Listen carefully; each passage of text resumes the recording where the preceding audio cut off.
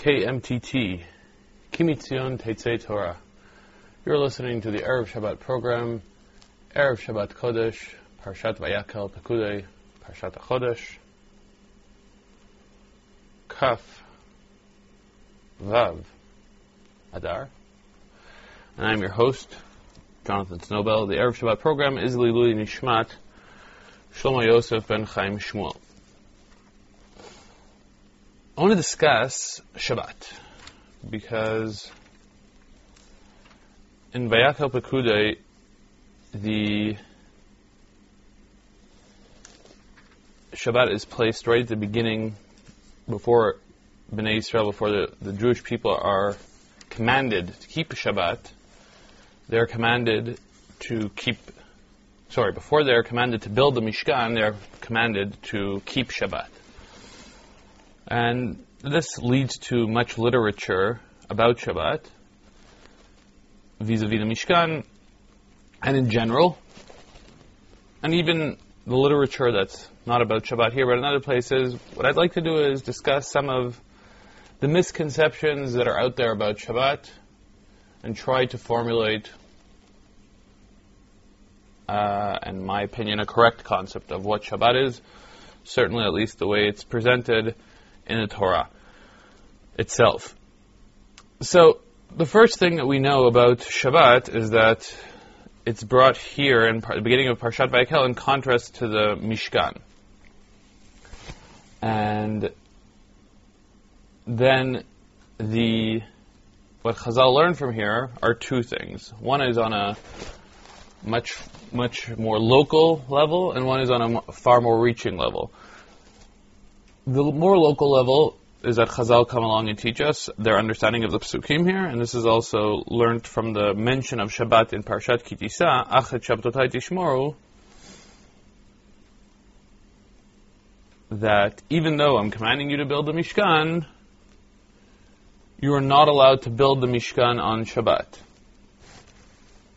Number two, and this has a far more reaching impact, this is not what we previously said has a very local, time-limited ramification. At the time they're building the Mishkan, we're not allowed to build it on Shabbat. So that happens in the Midbar, perhaps it happens in the time of Shlomo HaMelech, in the time of Ezra and Nehemiah, Bezrat Hashem La'atid Lavo. But from here, Chazal also learned that the 39 actions that were involved in the building of the Mishkan, actions, milachot, however we want to define them, those are the 39 actions that are prohibited on Shabbat. What we call the Lamed Het Avot Melachot, and this we learn from the Mishkan. The actions, the activities that were involved in building on the Mishkan are by extension the actions that are prohibited to do on Shabbat. And this is a permanent fixture within halacha. Many years ago, I heard someone give a Dvar Torah, quoting a prominent Acharon, that if you see that Shabbat precedes the Mishkan, we can see from here that Shabbat, which is something that we have with us always, whether in Eretz Yisrael, whether we're in Galut, is more important than the Mishkan. Now this is patently false. The Torah did not, and Chazal did not, contrast Shabbat and the Mishkan. The Torah contrasted Shabbat and Melechet HaMishkan, the building of the Mishkan. The building of the Mishkan is a very temporary stage. And it is then understandable, and in fact anticipated, that something like Shabbat, which is eternal, and the building of the Mishkan, which is temporary, Shabbat should be preferred over the building of the Mishkan. But the Mishkan itself, and the day-to-day avodah of the Mishkan, once the Mishkan is built, the avodah in the Beit HaMikdash, which, unfortunately, has not been eternal, but essentially is an eternal mitzvah. just like Shabbat is an eternal mitzvah. Here we see, in fact, the opposite picture. There's almost no concept of Shabbat in the Beit HaMikdash. I'm overstating that. But if we were to see some of the activities that they do in the Beit HaMikdash on Shabbat, we would think that it's not a very religious place. They are slaughtering animals. They are lighting the menorah. So it's true, we're limited in our activities on Shabbat. We don't bring korbanot nidava. We don't bring volunteer korbanot on Shabbat. But everything that has to do with the obligatory mitzvot, we do on Shabbat in the Mikdash regularly. We don't do it with a shinui. We don't shech the animal with our left hand. The Mikdash runs regularly on Shabbat. In fact, we have a concept that there's no shvut in the Mikdash. All the Durabanan prohibitions don't apply in the Mikdash. So in fact, if we're going to correct a misconception number one, Shabbat versus Mishkan, or Shabbat versus Mikdash, the Mikdash wins. We slaughter on Shabbat. We burn the korbanot on Shabbat. We light the menorah on Shabbat. Shabbat versus Melechet HaMishkan, Shabbat wins. Building the Mishkan, then Shabbat wins. But it's important to note that this idea, which I believe is rooted in a Chutz La'aretz approach, which wants to see everything that's going on in Chutz La'aretz as just as good. Oh, you say we don't have the Beit HaMikdash, but Shabbat is more important than the Beit HaMikdash. That's a false statement. Halachically, the Mikdash wins out in the halachic competition with Shabbat, as we are essentially, we do actions that are prohibited on Shabbat anywhere else in the Mikdash. Number one. Number two.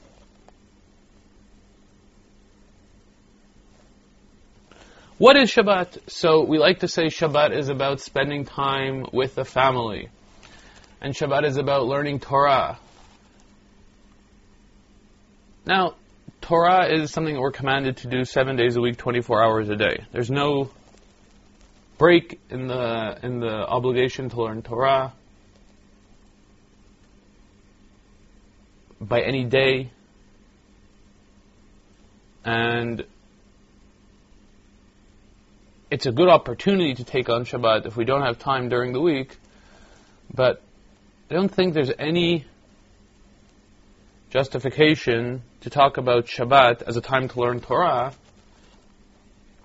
in any way it's presented in the Torah, nor in any way it's presented halachically.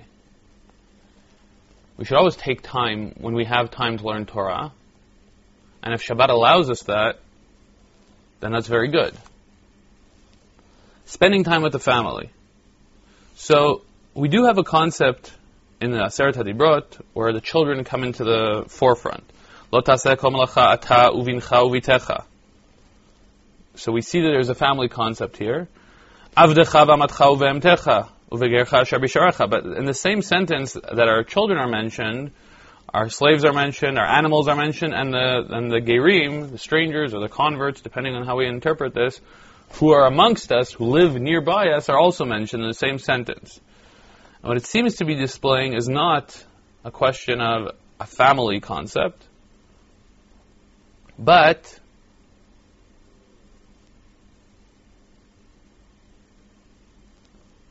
a complete and total stoppage of melacha, of productive activity. Starting from the family, extending to our slaves, our animals, our complete lives come to a standstill on Shabbat. And I'm not sure if what the pasuk here in the Aseret HaDibrot is stressing is something about the family, any more than anything else in the pasuk. My child is not allowed to do malacha, and my animal is not allowed to do malacha. Again, should the opportunity of Shabbat to take time with the family because we're not working not be taken advantage of? Of course it should be taken advantage of. But I'm not sure that this is what the Torah is describing. In fact, I'm sure it's not. That Shabbat is about family time. And let's differentiate between what the Torah says and what we can take advantage of on Shabbat. Because we can also take advantage of the time to sleep on Shabbat. And there are elements of this in Zmirot of Shabbat, maybe in rabbinic literature, but that's not what the Torah comes along and tells us. You have time to sleep on Shabbat. So once again, let's differentiate between what we can take advantage of on Shabbat and how the Torah presents Shabbat to us. The last thing I want to discuss, and I think here maybe we'll start getting to, yes, what Shabbat is this campaign which exists today to popularize Shabbat. And I think this has to be evaluated very carefully. What do I mean by popularize Shabbat? Shabbat is out there in the streets. It's trying to be sold as a concept outside of Judaism. Now let's evaluate the legitimacy of this and what it has to mean and what it has to be about. In Parshat Ki Tisa, when Shabbat is presented at the end of God's commandment about the Mishkan, as opposed to our Parshat Vayakel, where it's presented at the beginning of the commandment to Bnei Israel of the Mishkan. Shabbat is presented as something that is a brit between Am Yisrael and God. Beini uven Bnei Yisrael oti leolam. Between me and Bnei Yisrael, it is a covenant forever, perpetual covenant. From this, we have the concept that goy sheshavat chayav mita. A goy that is shomer Shabbat is chayav mita, is liable to the death penalty. The Rambam goes out to explain that this is not something that we actively do, but this is rather a statement of the severity of the action. Now, when we talk about Shabbat as having Friday night dinner with the family, so it's very difficult to understand this concept. Why should a goy who is partaking in the Shabbat chayav mita? And in fact, a goy who sits at a Jewish meal Friday night is not chayav mita. When we say goy sheshavat, we're talking about a goy who actively, or inactively, more precisely, refrains from doing melacha on Shabbat for the purpose of keeping Shabbat. And that I don't think we'll find too many cases of. Of course, the classic halachic cases, when someone is in the process of converting to Judaism, and they're not yet Jewish, they have to be careful to mechalel Shabbat at least one time, so they're not keeping Shabbat. Shabbat, we know, is about stopping activity. The first Shabbat that's described to us is God stopping the activity of creation. It is about taking a break. It's about giving a chance to everybody to stop what they're doing. And on perhaps the most basic level, it's something even of a social level. That if we give our Eved and our Shivcha and our animal a break, this is the way it's supposed to be. As the Pasuk says in Parshat Mishpatim, L'man yanuach shorcha v'chamorecha v'yinafesh ben amatcha ve'ager. Everybody deserves a break. In other words, perhaps Shabbat, first and foremost, at least the way it's described in the Torah, has an element of social justice in it. Give those people who are working hard a break. Your animals, your slaves. Give yourself a break. You should not do work, and your children shouldn't do work. Is this about taking account and evaluating what's around us, physically resting? Now, the interesting thing is that all these concepts, of course, we would not seem to think should be put into a covenant, enshrined in a covenant between God and Bnei Israel. They seem to be very universal concepts. Concepts of social justice, concepts of stopping, to evaluate, to take a break, or in today's world where it's a rat race and time is of the essence, the ability to not stop is all the more powerful, perhaps than it ever was, perhaps not so, perhaps in a world wherein people ate for the money they made day to day, it was much more difficult to keep Shabbat. But in today's high-tech, super fast world, you can always accomplish more by working another day and not stopping and sitting on your email and seeing what else could be done. So Shabbat is ever more relevant today and just as relevant as it always has been. And it's puzzling that in this context that Shabbat, out of all the mitzvot, should have this unique relationship with Bnei Israel. We don't say, Goy sha'asat ha-seder chayav mitah. Now that's something that should make sense. A Goy shouldn't be doing a Seder. He didn't leave Mitzrayim. A non-Jew didn't leave Egypt. Why should he not perform? He should not perform a Seder. A Goy who has a Seder, chayav mitah. We don't say that. We say Goy sheshavat. Out of all the things that the Torah could have limited from a non-Jew, it chose the Shabbat. And this is puzzling. Because there are so many more mitzvot that are unique to Bnei Israel, that relate to something about Bnei Israel specifically that should have excluded the non-Jew. And out of all those things, Shabbat is chosen. Now yes, it's true that Shabbat also relates to Yetziat Mitzrayim. But to go to such an extreme as to say that the Goy is completely removed from Shabbat, and if he keeps it, he's chayav mitah, demands an explanation. And I think that perhaps we have to take the bull by the horns and understand that specifically because of the fact that Shabbat stems on a Torah level from social justice, taking a break for you and for your workers and for your animals, giving everybody a chance to stop, to take stock. The message of the Torah, when it says that it's a brit between me and Bnei Israel, is saying that these values, though they seem, or though they are universal values, they have to come from God's relationship with Bnei Israel. And this is an overarching message of the Torah, not just regarding Shabbat, but regarding God's message to the world. God's message to the world, even in the places of morality, which seem to be universal, which don't seem to have any relationship specifically to Am Yisrael, God has decided to channel these values and these ideas through Bnei Israel. They are not values that are out there for anybody to pick up and take, but they have to stem from God's word to Bnei Israel, God's relationship to Bnei Israel. And from there, they can go to the entire world.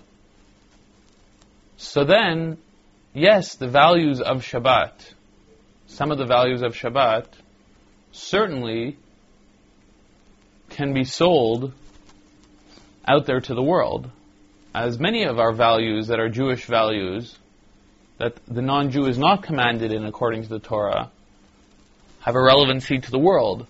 But there's a big difference if these values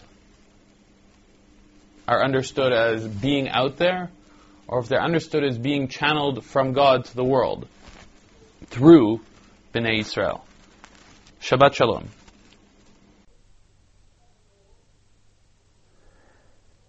Parshat Vayakel Pekudei. We have an interesting halacha in the beginning of Parshat Vayakel. Parshat Vayakel begins, obviously Parshat Vayakel and Pekudei are about the building of the Beit HaMikdash, building of the Mishkan. And in the very beginning, there's a short parsha about Shabbat, which all the commentators comment on. Rashi, in the place, says that the main purpose of its placement here was that we should know that you don't build the Mishkan on Shabbat. In other words, the prohibitions of Shabbat, doing Melacha on Shabbat, include and prohibit also building the Mishkan, lest you think that building the Mishkan is such an important mitzvah would override Shabbat. The Pasha begins, Vayakel Moshe. Moshe congregated, brought into assembly, Kol Adat Bnei Yisrael, and then gave them the instructions how to construct the Mishkan. And this is the only place where that verb, that statement is made. Vayakel Moshe. Moshe spoke. It says by the Moshe el Bnei Yisrael. Moshe spoke to Bnei Yisrael. Here it says Moshe congregated the entire Jewish people at Kol Adat Bnei Yisrael, and then told them these instructions. And the first instruction, of course, is Shabbat.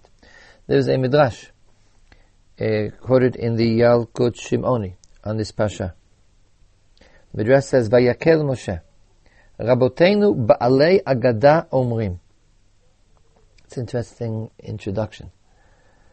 In other words, it's going to be a halacha. Oh, it sounds like a halacha. But specifically, this halacha was said by Raboteinu ba'alei ha'agada. Our masters, our teachers who are the masters of Agadah. And they here expand what sounds like a halacha. So maybe the halacha is not formally binding in halacha, since its source is Balei Agadah, but surely it's extremely recommended. What did they say? Mitchilat HaTorah v'ad sofa ein b'parsha shnema b'rosha vayakel. This is the only parsha in the entire Torah where it says that Moshe Rabbeinu did hakala. He congregated the Jews beforehand. What does it mean? Amar HaKadosh Baruch Hu.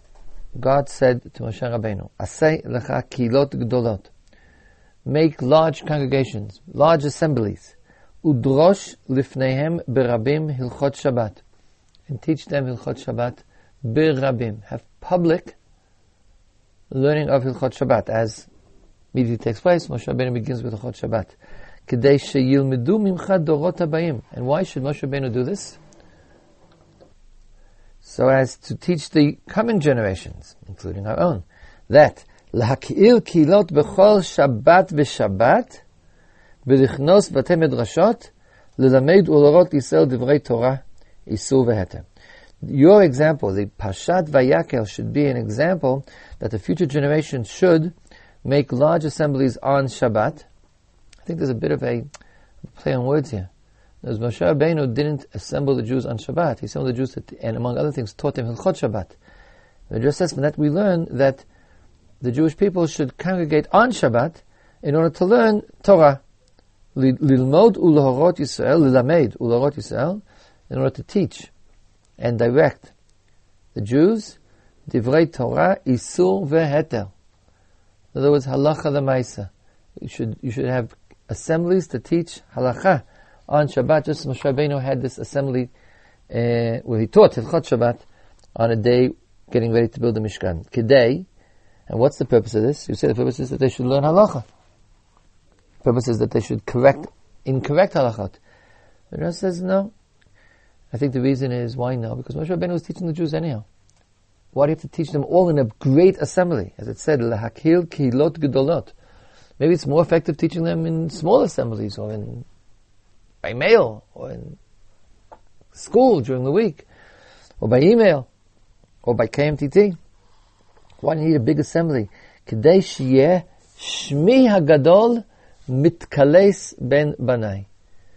By having a large kilot gadolot, a large public assembly, to learn Torah on Shabbat when it's apparently appropriate or available, God says the purpose is that my great name, Shmi HaGadol, the great name of God, should be magnified, should be glorified amidst my children. In other words, it's a kiyum, it's a fulfillment of learning Torah berabim, is a fulfillment of Kiddush Hashem berabim. Mikan Amru, from here, this is the source of the following statement. Moshe tiken lahem l'Yisrael. That's a very halachic formulation. Moshe Rabbeinu instituted on the Jews, Shiyu dorshim binyano shel yom that on any given day you should be learning the halachot of that day. Hilchot HaPesach, b'Pesach. Hilchot HaTzeret, b'Atzeret. Hilchot HaChag, b'Chag. Why does halacha brought down in the Gemara? That there's a halacha that one should learn Hilchot Pesach and Pesach, Hilchot Atzeret b'Atzeret, Hilchot Sukkos and Sukkos. And so the Midrash, the Yalkut Shimoni, connects that to a somewhat different formulation, that every Shabbat you should learn some halachot. In other words, learning Hilchot Pesach and Pesach also isn't only that you should know what to do on Pesach, because maybe it's a little bit too late to learn Hilchot Pesach and Pesach. You should learn Hilchot Pesach before Pesach. Different Gemara that says, Shloshim Yom Lifnei Pesach, Toshim Hilchot Pesach. It's already 30 days before Pesach, and we should be engaged already in learning Hilchot Pesach. But why should you learn Hilchot Pesach on Pesach?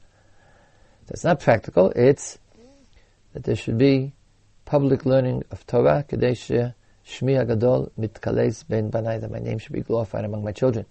Amar Moshe Yisrael, Im atem osim kaseder hazeh, Moshe said to the Jews, if you do as I've told you, now, not, doesn't mean Hilchot Shabbos. If you do as I told you to have these assemblies of learning public Torah, HaKadosh Baruch Hu maleh alechem ki'ilu himlachtem oti ba'olami.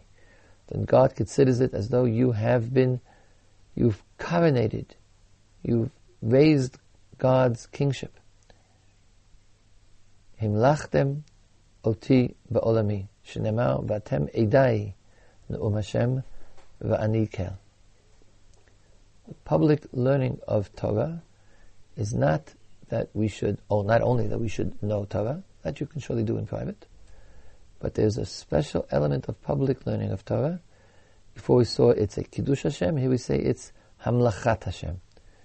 And of course you can't do that in private. To make God a king privately, kingship by definition has to be over the populace, over the country, over the entire population. So public assemblies where the people declare Hashem Melech are significant. Learning Torah is coronating God. It's inaugurating God's kingship.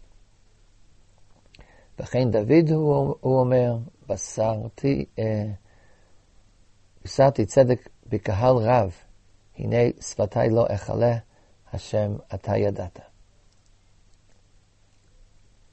Okay, so it all began with our pasuk. Moshe Rabbeinu specifically made a kehila of Kol Klal Yisrael, and the Midrash explains it's not a more effective educational tool, but there's an aspect of public teaching of Torah.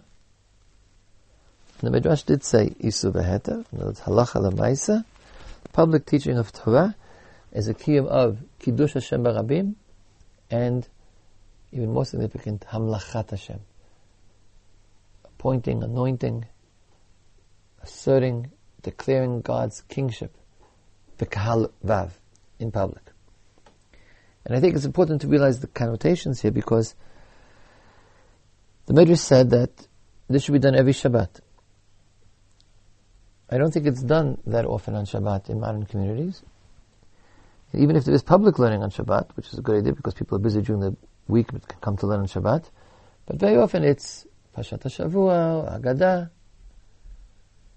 And the idea, I think, of Hamlachat Hashem, showing that God is king, might very well specifically be connected to halachot, because by learning the halachot, we also, so to speak, subjugate ourselves to God's will, whereas learning other aspects of Torah, it's very nice that you love Torah, but it might not include this specific aspect the Midrash is looking for of God's kingship, of declaring that God is king, which might be more connected to God's commands, learning halacha l'maisa.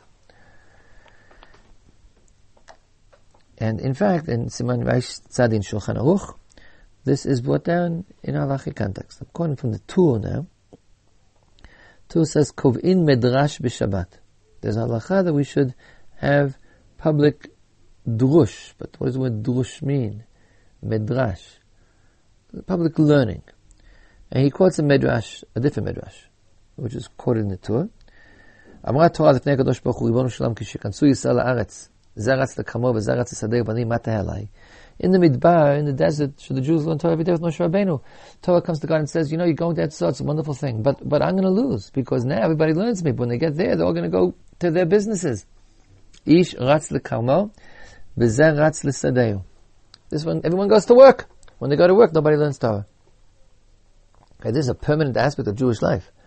The conflict between learning Torah, which is a full-time occupation, and parnasa, and your real occupation. And people don't learn Torah because they say they're busy. They have to, olam hazeh, they have to, kamo, v'zeito, v'sadeu. They're taking care of their vineyards, they're taking care of their businesses. So God said to Torah, who's complaining, what's going to be with me? I mean, Eretz Yisrael is a wonderful place, but not for Torah. It's better to be in the desert, have nothing to do. And then everybody learns Torah. So he said, God answered, Yesh li ben zug shani mizaveg lecha b'shabbat shmo. Shem b'teilim mimlachtam v'yicholim la'asok b'cha. God said, the mate, the ben zug of Torah is Shabbat. In other words, there's a special need to combine Shabbat and Torah learning. Now here the reason is practical. Because during the week you're busy doing other things, but nobody can say that he's busy in other things on Shabbat. And that's the only chance. The Torah is crying, where are the Jews? Where are my Jews? And God says, it's like a funny kind of marriage. During the week, it used to be common, peddlers, Jewish occupations. A man got married, but he had to work really hard, including not being home all week, but on Shabbat he came home. So the Jew leaves his Ben Zug, he leaves the Torah the whole week and goes to work. He makes sure to come home on Shabbat and spend Shabbat with Torah. And then the Tur says, that's the end of the Midrash. You're free and therefore you can learn. I can't help but adding, for those of you who are listening to this while in their cars or taking walks. So the Midrash says that the only time Jews are free from their overwhelming work ethic is on Shabbat. And I add, you're also free when you're driving to work. So even those of you who are not called itin lit Torah, you don't have stavim in the work week, for whatever reason, whether that's good or bad is something else, but the work is so great that you cannot learn, but there is time. There's all these extra minutes when b'teilim mimelachtam v'yicholim la'asok b'cha. And so I'm helping the Torah. The Torah is still crying. Jews don't learn Torah enough. I'm saying, well, don't worry. Torah, you'll have minutes, which is the KMTT benefit. To take all those wasted minutes and use it for Torah. Back to the Midrash. The Tur then concludes. Al Kain, because of this Midrash, tzarich shikavu Midrash lodi ala amet chukei Elokim ve'et Torotav. That's why you should have a kviut, an assembly of time where the people will be taught the laws of God. And again, he assumes it's halacha, even though this Midrash didn't talk about halacha. And then the Torah says halacha l'maisa asur likvor suda bizman beit hamidrash k'di'ita b'Gittin daf lamed chet. It's a Gemara in Gittin that one should not have his own private suda when there's a public shir. Even though it's very important Sudat Shabbat, but it's not merely an accident to do a shir on Shabbat. It's part of Shabbat, and therefore, during this public shir time, asur likvor suda ba'oto zman. The Gemara in Gittin says it's one of the reasons why people lose their property. In other words, why people are impoverished. For 3 reasons, this is one of them, where people lose their investments. Their stock market crashes. They lose all their money. Why? And one of them is the kavi suda b'shabta b'idan be'midrasha, that they established their suda, their eating times, when there was the time of Beit Midrash. So, I think we've lost this a little bit today. I'm not sure that most people, or even most shuls, have an Idan Beit Midrash. That Shabbat has as part of its schedule. The schedule of Shabbat includes Talmud Torah. We know that the schedule of Shabbat includes Tefillah. Everyone comes to daven on Shabbat. Special, great assembly for davening, much more than during the week. And of course, Seudah. And of course, sleeping. And I wonder whether or not many people will just finish Shabbat. So this Midrash and this Halakha Natur says that in Shabbat there is Idan Beit Midrasha, and the first example of it, it's a little strange here because it didn't take place on Shabbat, but the first example of it is by Akel Moshe. And Moshe talked about Shabbat to tell us that Shabbat should be the time of your future kihilot. That's apparently the reason why Shabbat is here, because it's to tell us you should have kihilot on Shabbat, the public learning of Shabbat. Poskim really talk about what should be learned. The Bach, over there in Reish Tzadi, on that Siman in the Torah, says specifically, Ikar hadrasha tzarich sheteh lamid et chukei Elokim et Torotav. He quotes the Torah's Lashon. He says most of the drasha on Shabbat should be lehalacha, lahorot hilchot Shabbat, v'asur v'mutar. Lefi ma shekol b'Shabbat, b'Sefer Torah. The Bach suggests you should learn the halachic elements of that week's Pasha. It should be Pashat HaShavua, but it should be lahorot hilchot Shabbat, lefi ma shekol b'Shabbat, b'Sefer HaTorah. And then lamshich lev hashomim b'agada hamadrichim lirat shamayim. Of course, it's a public drasha, so it should also include some Jewish to make people better, teach them Musa, etc. But he says it should be halachically oriented. That's the Bach's statement. There's a shla in Masechet Shavuot who says that every drasha, every public drasha should have 3 parts. 1 part nice pshat for psukim, 1 pshat halacha lemaisa, 1 pshat Musa. And again, maybe in modern synagogues, we're a little bit afraid of halacha, and therefore the drashot concentrate more on the Musa or on the homiletics of the Pashat HaShavua. Okay, I've used up my time. There are other interesting, 1 or 2 other interesting things could be pointed out in this Pasha of Vayakal and Pekudei. But I've used up my time. It's interesting halacha from the beginning. And therefore I'm going to say, Shabbat Shalom. We've completed Sefer Shemot. B'ezrat Hashem, we'll be back next week. Shabbat Shalom U'Vorach.